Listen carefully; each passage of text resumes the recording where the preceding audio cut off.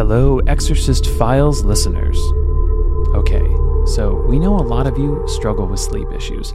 And no, not just because you're listening to our show before bed. I myself actually have struggled with sleep a ton since starting the show, waking up in the middle of the night for seemingly no reason. If that sounds like you, then you should try Sleepy Body Lotion by 8 Sheep Organics. It's an all-natural organic magnesium lotion made from a unique form of deep-sea magnesium that is very pure and can be absorbed directly through the skin. You just apply some to your back, arms, or legs, and it will help you get a deep, restful night's sleep. Just head over to 8sheep.com/xfiles and use our promo code XFiles for 10% off. Again, that's 8sheep.com/xfiles for 10% off. And seriously, stop listening to the show right before bed.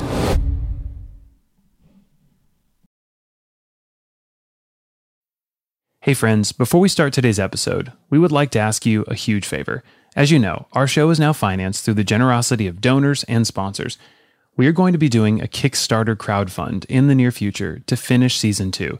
And if you can go to exorcistfiles.tv and sign up for our pre-launch page, that will help us out big time. This will ensure you are kept up to date on when the campaign goes live and get you access to some very exclusive rewards, available only through the Kickstarter. Go to exorcistfiles.tv and sign up for our pre-launch page. It takes like 30 seconds. Thank you. Now, on to the show.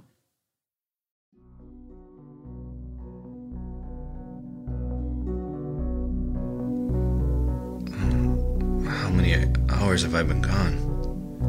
Jeremy, you left 2 days ago. I called your work. No one knew where you were. Rach, Where the hell were you? I don't know what's happening. Okay. I don't know what's going on. It's okay. There are states of possession. The devil can animate any time he wants and does so for any reason he wants, but especially if there's anything holy around the victim. And if it's a priest conducting an exorcism, he will absolutely manifest himself, and now the battle's on because he's defending life and property. During an exorcism, the victim is rendered in a state of internal sleep, so the consciousness is taken over in addition to his or her body. The body is, for all intents and purposes, a puppet of the devil. When the possession is over and the devil, for whatever reason, retreats inside the victim remembers nothing of the possession. If the possession has lasted for 3 days, 3 days are gone, and they're gone. In his book Possession, T.K. Osterreich referred to this phenomenon as demoniacal somnambulism, or as I would call it, possessed sleepwalking. Welcome back to the Exorcist Files.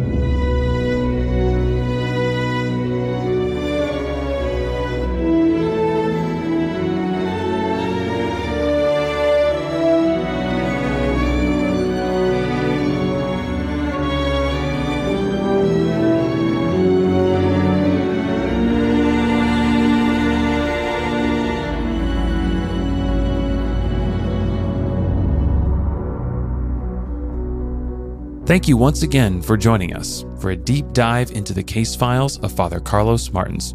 I'm your co-host, Ryan Bethay. Let's return to the case at hand, shall we? Last week, we introduced you to Jeremy, a firefighter who had an encounter with a dark force at a young age. When we left off, Jeremy had just met Father after manifesting in a confessional booth. Now, what's interesting there is that aside from the blackout spells, which had provided a sort of smokescreen for its nefarious activities, the demon remained mostly hidden within Jeremy throughout his life. Yet only when the sacrament of confession was attempted did the demon fully present itself by manifesting in front of a witness. Confession is deadly to the enterprise of the devil. One confession is worth more than even 100 exorcisms. So the devil will do everything in his power to prevent somebody who is possessed from going to confession. He will prevent them from walking inside a church. He will cause a manifestation, for example, of confusion, where they will be unable to formulate a sentence that makes any sense, or of nausea, where they feel like vomiting so badly that they can't be inside the church. If they approach the confessional, he will cause them a feeling of pain. He will strike them with a manifestation whereby their mind goes blank and they forget why they're there. Or they will start writhing demonically. Anything to get them out of that physical place, because of course they're in a danger zone insofar as the devil is concerned. This notion is a little counterintuitive, because as human beings, we are usually more impressed by spectacle. An exorcism in and of itself is a spectacle. It's a confrontation. It's dramatic, enthralling, it captivates our attention. Confession is not very spectacular. Nonetheless, as Father will tell you, it is still a greater divine gift than exorcism. With that in mind, let's get back to Jeremy, where Father now faces the task of diagnosing whether a demon is actually present within him. As always, listener discretion is advised.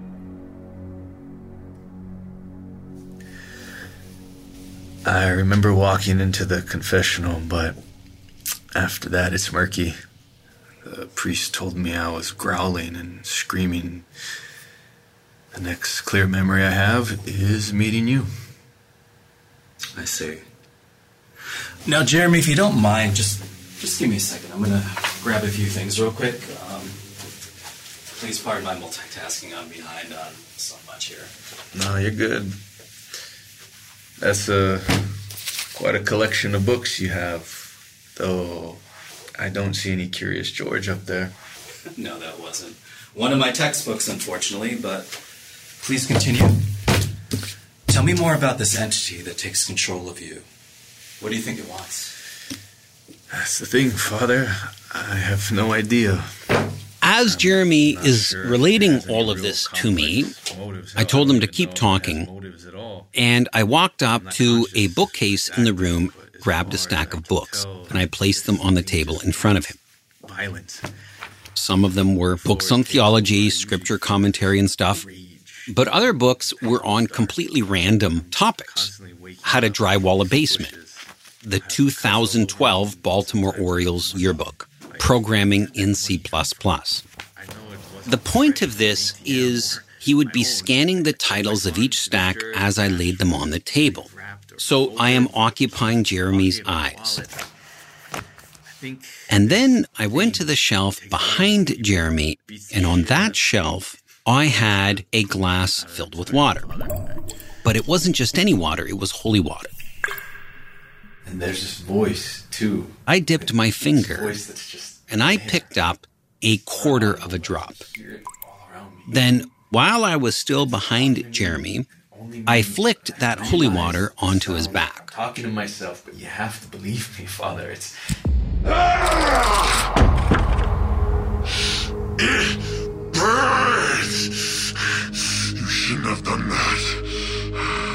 With a speed that was startling, Jeremy shot up out of his chair, arched his upper body backwards behind himself, such that Jeremy was now face to face with me, although his face was upside down. The pupil of his eyes rolled into his head, and his canine teeth suddenly appeared to be 2 inches long. He's hissing violently at me, much like a threatened cat would. For whatever reason, known only in the demonic world, that demon mirrored the behavior of a cat. Who are you? Unfortunately, too strong for you, hack priest.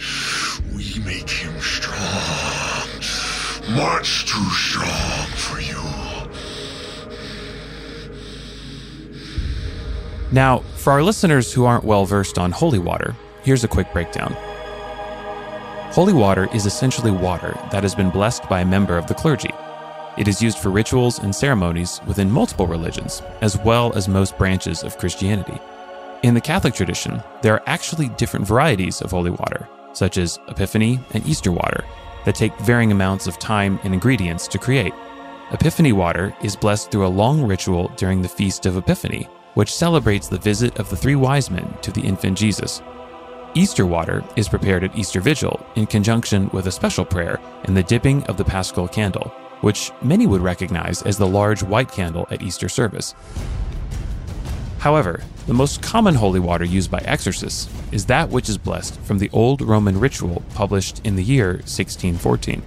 That rite involves exorcising salt and then blessing it, exorcising water, then blessing it, mixing the two, and finally blessing the mixture. This elaborate ritual is performed because at the fall of Adam, the devil gained dominion over the world. Therefore, by blessing the salt and water, the devil's power over those elements is nullified. So why salt? Well, instances of using salt to cleanse what is harmful was established in the Bible, such as when Elisha used salt to purify the water in infertile land of Jericho in 2 Kings chapter 2. Now, when we use holy water, exorcised and blessed salt, and the other sacramentals, they have a real effect on the devil, because those holy objects carry the power of God within them.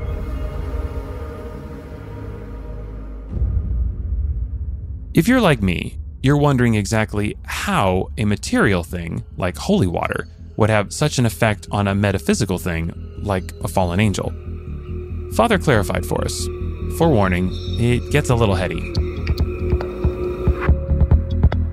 Einstein's discovery that the senses can deceive with regard to our understanding of reality applies also to the spiritual realm. His genius is discovering that we need to not be a slave to the senses, but consider the question of space and time apart from observable reality. The demons live in a state called hell, not in a place because they don't have physical bodies. Every place in the physical universe is equally available to them. They are already there, so to speak. So when we say the devil is in that room, is in that person, what we're saying is that he has the authority to interact in an extraordinary way on that reality. To bridge this concept with a pop culture reference, I think the Wachowskis' 1999 hit film The Matrix illustrates the principle quite well. In the film, human reality as we know it is actually a computer simulation known as The Matrix. Within the simulation are powerful software programs known as agents, which we could compare to demons. They can instantly hijack and occupy any human who is hardwired into the simulation at any time or place. Trinity! Help! However, once the agents inhabit that space, they do become subject to the physical laws that govern that particular reality. Dodge this.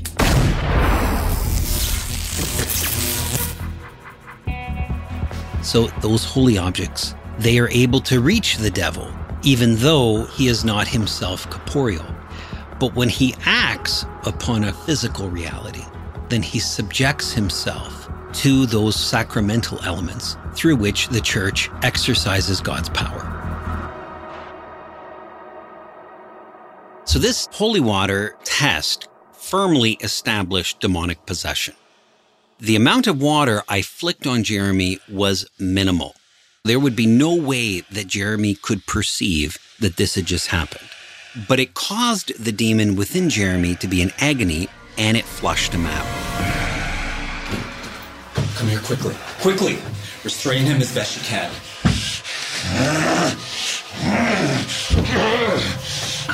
Okay, good? Good. Demon, who are you? Get these sickly nuns off me. Demon, what is your name? Jeremy's owner. Demon, Body. This worthless flesh is mine until it putrefies in this earth. I command you. Only then will I leave this body. Our body. Tell me your name. Body of the prince. Tell me your name, demon. In the name of Jesus Christ, tell me your name. Some call me Floras, Lord of Vengeance, Commander of Legions. Pleasure to see you in the flesh. Flores, I will now speak to Jeremy. Oh, tiny prince. Jeremy, can you hear me?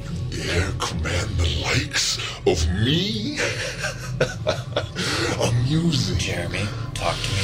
This discarded piece of flesh is mine. Jeremy, are you I able... command 20 legions, you deplorable pygmy priest. Jeremy, if you... No breaking our agreement! Be still, dear. How delightfully fleshy your human restraints are. Floros, I command... Die in darkness, you puny orphan. Join the hordes that serve our dark prince. Thrashing bodies slit from ass to chin. Dancing cadavers Floros. on pastures of shit. In the name of Christ, be Bowing still. intestines swinging, slapping knees and flapping thighs. In the name of Jesus and his authority, I command you to be still.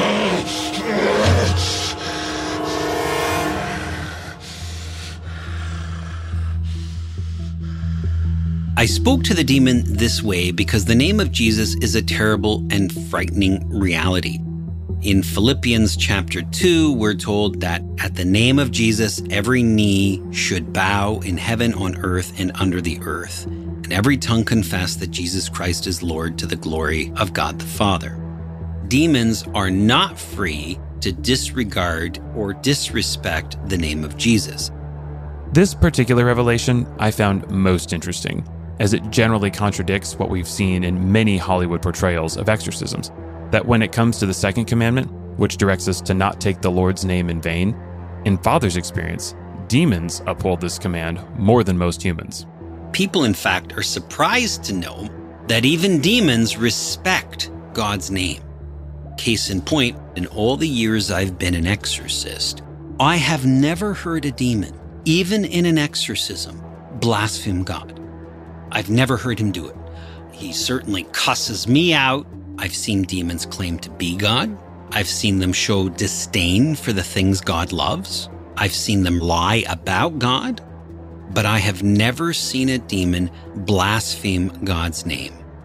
So the fact that in modern society, and just in common discourse, blasphemy is used as punctuation, and even the demons won't blaspheme, needs to give us pause.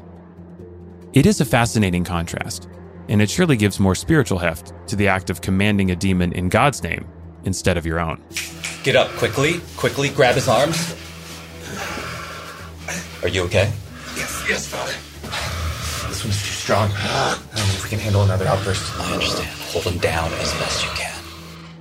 Floros, in Jesus' name, remain silent. I am speaking to Jeremy now. Jeremy, I know you can hear me. You have to tell this thing to leave. I can smell it. I'm sick. Jeremy, do you understand me? You must tell it to leave. We'll be right back after this short commercial break.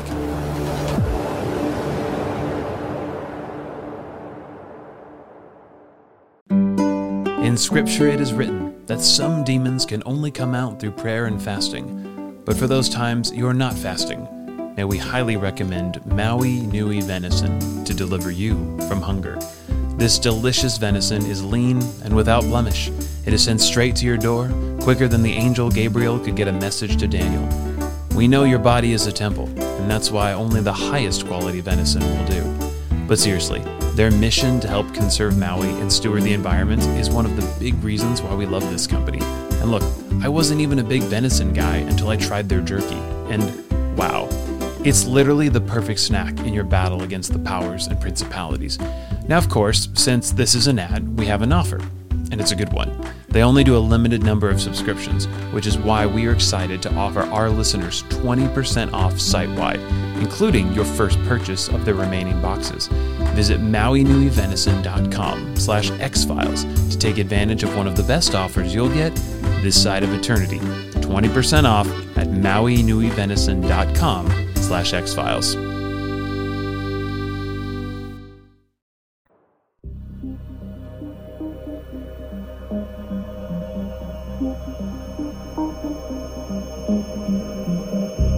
Welcome back to The Exorcist Files.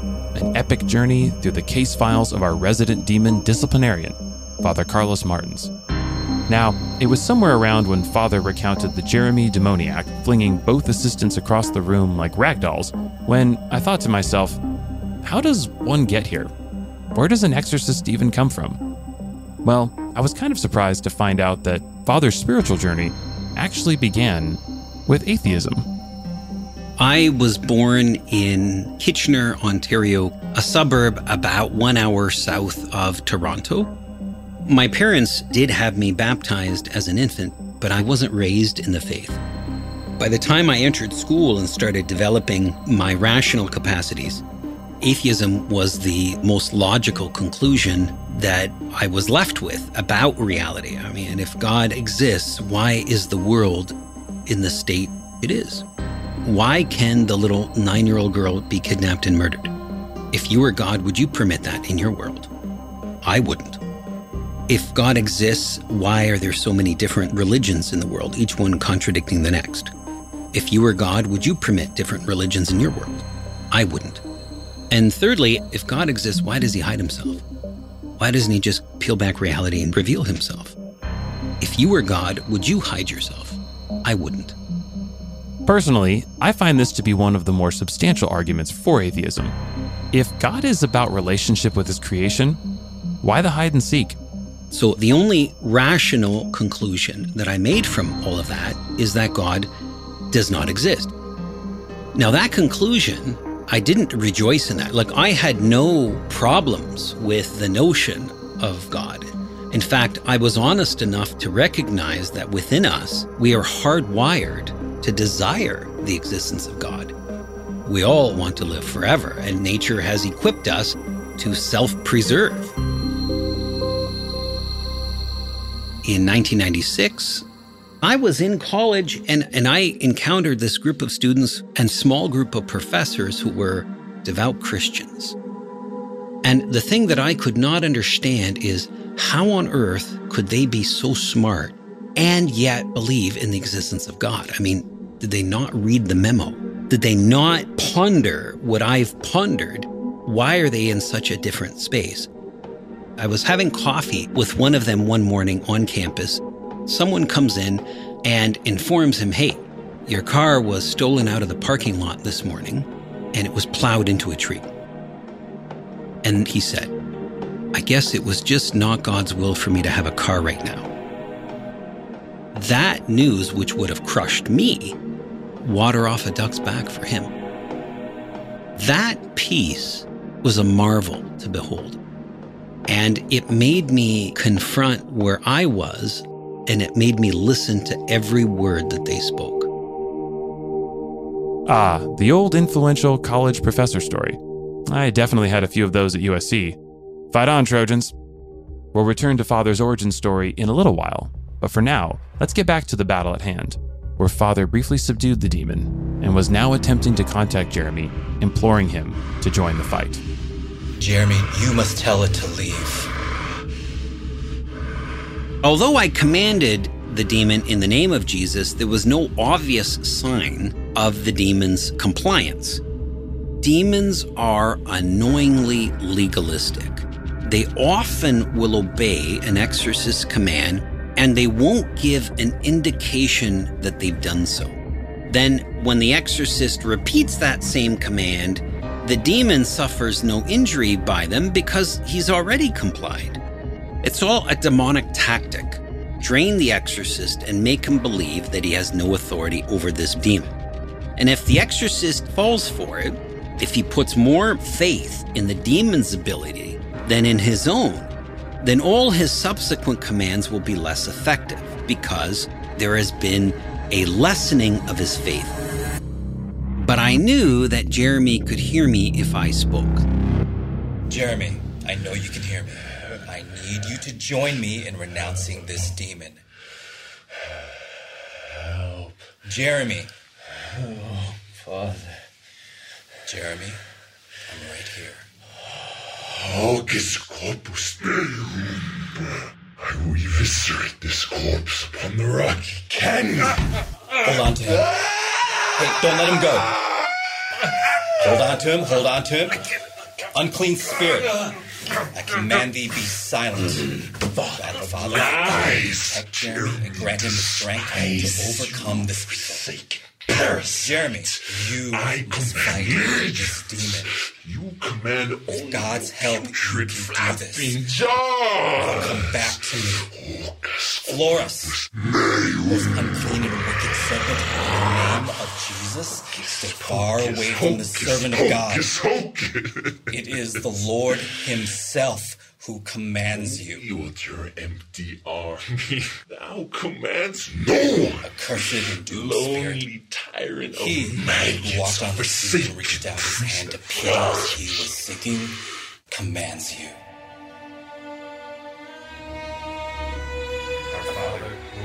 Father has forsaken you. The Son has forsaken you. Jeremy, I know you hear me. The very God you Come back to us. Florus, call the curse that decided your fate once and for all. Keep far away from the servant of God, for Jesus Christ, our Lord and God, has freely called him to his holy grace and blessed way, and to the waters of baptism. By the power of Christ our Lord, be silent, demon. In Jesus' name, release Jeremy. Jeremy, with the power of the Lord and Savior by your side, speak out now. Jeremy. Go! Please, Jeremy. Please. Jeremy, do you understand me? Yes, Father. Yes. Amen. One of the details that indicated the demonic hold on Jeremy had been waning, even before he came to see me, was the fact that he had already made a decision that he would go to confession, and he was following through with that decision. This aligns with what Father mentioned last episode, that for an exorcism to even work, the victim must first want to be liberated. Someone may retort at this point like, hey, if I had a demon in me, then I'd be ready to get rid of that power within seconds. It's not as simple as that. It's difficult for us to understand what it's like to have a demon inside us. A demon offers a deal for something that is pleasing in exchange for hospitality. In Jeremy's case, the devil offered him extraordinary strength, an ability that Jeremy loved. But at the same time, at heart, Jeremy knew that it was all fake. His strength didn't come from self-discipline and hard work. It came from a pact that now held him in bondage. He was not free to be himself. So he felt like both a liar and a prisoner. Father, The demon's power at this point appeared to abate partially. I could see Jeremy's pupils once more. He looked confused and bewildered. Jeremy, you need to renounce the demon and claim Jesus as your Lord. Renounce the demon. Claim Jesus as your Lord.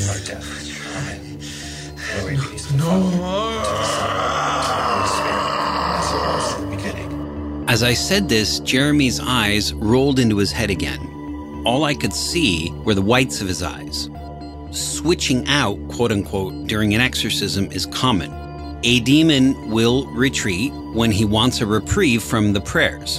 And besides my prayers, this demon had to contend with those of my team members who were reciting the rosary, asking for the Blessed Mother's intercession. Stop that! Jeremy, I know it's difficult, but you must renounce this demon. Florus, in Jesus' holy name, bring me Jeremy. Resist his will. It is my will.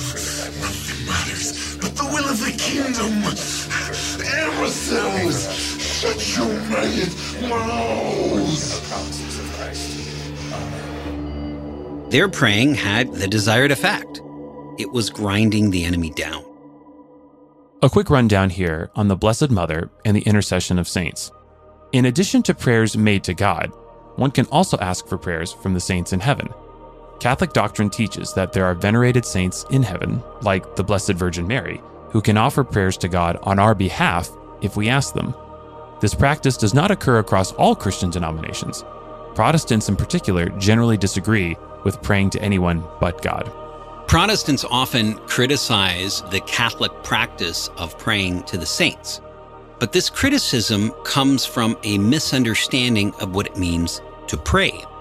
The word pray means to ask. It does not mean to worship. Both Catholics and Protestants agree that worship is due to God alone. Shakespeare used the word prithee throughout his plays as a contraction of the phrase, I pray thee.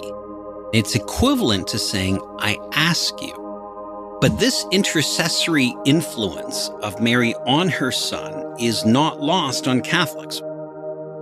Speaking of Catholic traditions, let's briefly return to 1996, when atheist college student Carlos Martins had taken a shine to what he saw in some of his Christian professors and fellow students. I was invited on a Eucharistic adoration retreat, and I opted to go simply because of the character of the young men that organized this retreat. I had no idea what I was getting into. They said retreat, and I heard vacation. So I said, great, I'll bring the beer. For those not in the know, the Catholic Church believes that the Eucharist, or the bread and wine consecrated by the priest at Mass, are not just symbols. They become the actual body and blood of Jesus. And adoration of the Eucharist is a practice where the Eucharist is exposed in the form of bread on the altar and then worshipped as God. Not quite the beer-fueled collegiate expedition Father had in mind. The Eucharist is not ever left alone when it is exposed. It needs a worshiper. That was a hard and fast rule. On this retreat, each man would have 4 hours of adoration a day. I had 3s and 9s. So from 3 to 4 a.m., 9 to 10 a.m., 3 to 4 p.m., 9 to 10 p.m., those were my 4 shifts a day. And so on that first shift, as everybody piled out of the chapel, the Eucharist is now exposed, and I was there alone. I just remember having a sense of embarrassment and frankly shame because I didn't believe, and I felt completely out of place. I was looking at what appeared to be a cracker in a fancy holder on the altar. So what did I do? Well, I plotted my escape. I could have said something like, hey, I forgot something at home, or I'm feeling sick, but all of the reasons seemed completely inadequate. The character of these young men who had invited me was so good that I just could not bring myself to lie to them. I couldn't help but marvel at the irony of it all. A natural skeptic who has trouble believing in the Eucharist and its supernatural significance would, within a decade, become a leading exorcist in the church he doubted, entering into spiritual combat with manifesting demons. Such is life.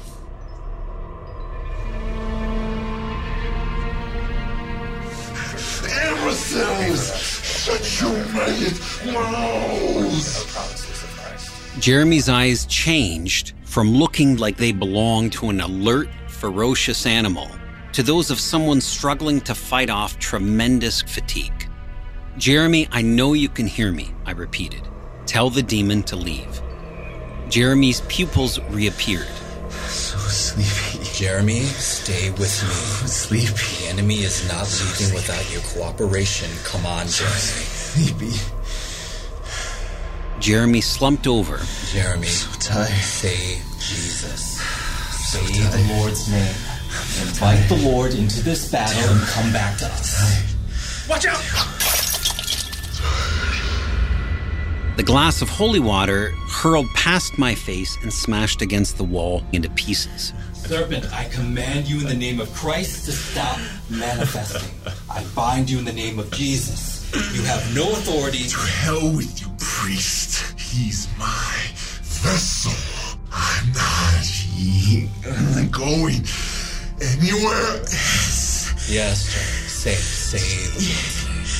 Jeez. We'll be right back after this short commercial break.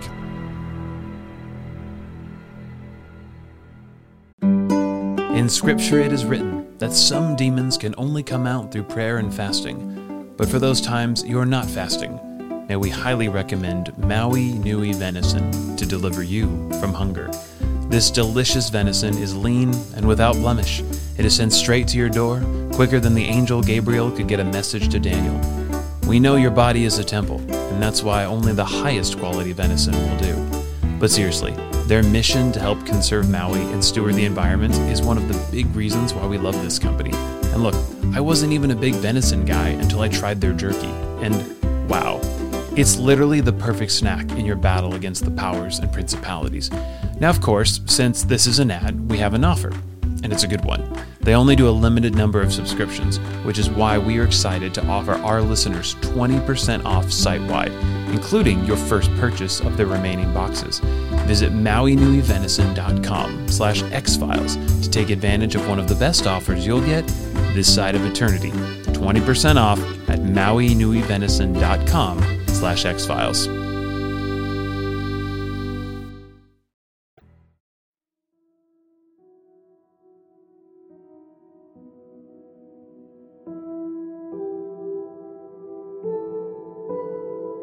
Welcome back to The Exorcist Files. Let's return one last time to 1996, where a young Carlos is feeling out of place on a Eucharistic adoration retreat with his college mates and professors, torn between the choice of leaving or doing what he agreed to and remain there for 3 days, keeping watch over what, to him, was just an unambiguous cracker. So at that point, I did the most honest thing that I had ever done in my life. I got down on my knees and I said, God, I don't believe that you're here, but if you are, please reveal yourself to me. If you can give me the faith that I see in these young men, then I will give you my life. What happened next was, well, largely nothing. I didn't see anything. I didn't hear anything. I didn't have a great insight. But there was a tiny, tiny sense of peace that emerged within me. It was far from being overwhelming, but it was enough that it kept me in that chapel to finish that hour. And then the start of my next shift. That thread of peace was now thicker. It still was not overwhelming, but I was surprised at how quickly that hour passed by. My next shift after that was at 3 a.m. I'm the only one awake, and that peace increased to such an extent that I knew that I was in front of He who created me, that He was aware of me, and I felt this profound sense of love and peace take me over. And peace is the one experience that cannot be counterfeited. Life was completely different from that point onwards. I got my undergraduate degree in philosophy, got a master's degree in philosophy, and then I got an education degree. And shortly after that is when I entered seminary. I put in 6 years in seminary and then was ordained a priest. Shortly after that, I was tasked to be an exorcist. And that, folks, is how a skeptic becomes a Catholic.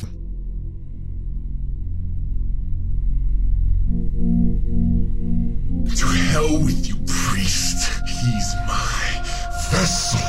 I'm not going anywhere else. Yes, John. Say the Lord's name. Jesus. Say the Lord's name. Good. Keep saying it. Jesus. Jesus. Keep saying it. Jesus. Jeremy was able to say the Lord's name with all his strength in a roar that was befitting a man of his physique and stature. Good, Jeremy. Now repeat after me. In the name of Jesus, I renounce this demon and everything he gave me. In the name of Jesus, I renounce this demon and everything he gave me. Strength, power, and ability beyond my means. Strength, power and ability beyond my means. I give it all back. I give it all back. I choose to belong to the kingdom of God. I choose to belong to the kingdom of God. Now you must renounce the Ouija board. I renounce the Ouija board and I ask God to break me of any connection I may still have. You must ask God to heal you. Heal me, God. I am yours.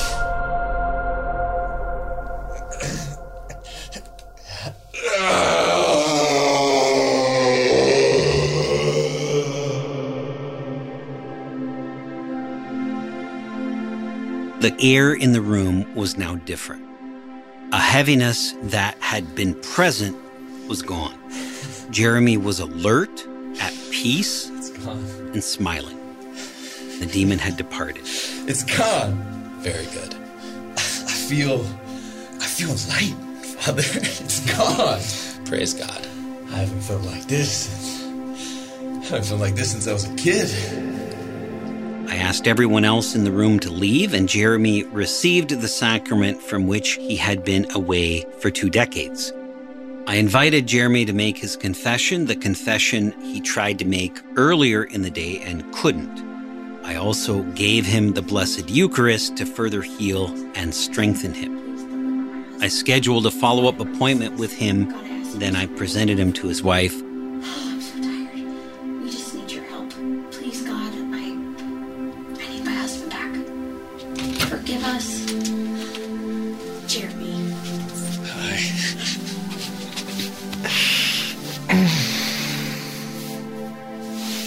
Is it all done? Is it over? It's over. Thank God it's over. Oh my gosh. And for the first time in his marriage, his wife could experience life with her husband apart from any demonic influence.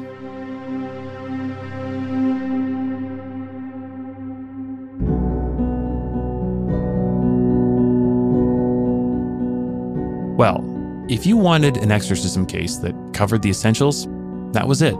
You had demonic belligerence, superhuman strength, and even control of inanimate objects with the flying glass of holy water. And to top it all off, we heard an exorcist origin story. After fully soaking it in, it's become clear that exorcism is truly a demanding and complex job. And like many tough jobs, there are dangers and hazards. So while I hope neither myself nor any of you ever needs an exorcist, it's comforting to know there are folks out there, like Father Martins, who take it seriously. People have this impression that a priest comes in with this book of God spells, and he pronounces these mysterious prayers, and then all of a sudden, poof, the devil is gone. That is not the case. Where God is not present in the hearts of people, the devil has every right to be present, because the devil has gained dominion of the world. The root word of dominion is dominus, which means Lord. He became the Lord of the world. There's no such thing as a neutrality. You are either on God's team or you are not. And if you are not, then you are de facto in the devil's. And if the devil has taken an active interest in you and he has ensnared you, then you need assistance to get out of that. And that's where an exorcist comes in. We hope you've enjoyed the ride so far, but keep your seatbelts on. There are plenty more stories to tell for Season 1 of The Exorcist Files. Come back next week as Father takes us deeper into the world of demonic personalities, and we bring you 3 very unique demonic battles. Here's a sneak peek of our next episode. Tell me who you are. The one you won't get out. The one you can't. Thank you again for joining us for the case of Jeremy, the possessed firefighter. And if you happen to see a person stop, drop, and roll around on the floor at the mention of Jesus, well, give your local clergy a call. All cases in The Exorcist Files are recounted by Father Carlos Martins from his personal archives. The Exorcist Files is hosted by Father Martins and myself, Ryan Bethay. This episode's reenactments were directed and recorded by Chandler Mays and Ryan Bethay in Los Angeles, California. Jeremy is portrayed by Nakoa DeCoit, Father Martins by Paul Leach, Father's assistants by Chandler Mays and Ryan Bethay, and Rachel is portrayed by Melissa Luna. Any likeness or similarities of characters are entirely coincidental and unintentional on the part of the writers. Additional research provided by Anne Marie Robeson and Miranda Hawkins. Script written by Chandler Mays and Ryan Bethay. Original theme and select scores written and composed by Dan Carey Bailey. Additional music graciously provided by Zguba, and you can find his music at zguba.bandcamp.com. Assistant editor is JJ Posway. Supervising producer, sound designer, editor, and mixer is Chandler Mays. Executive producers are Carlos Martins, Ryan Bethay, and Jonathan Dressler. And finally, Chandler would like to offer an apology to the wedding party at Hollywood Presbyterian who likely heard our exorcism reenactments throughout their festivities. And congratulations to the bride and groom.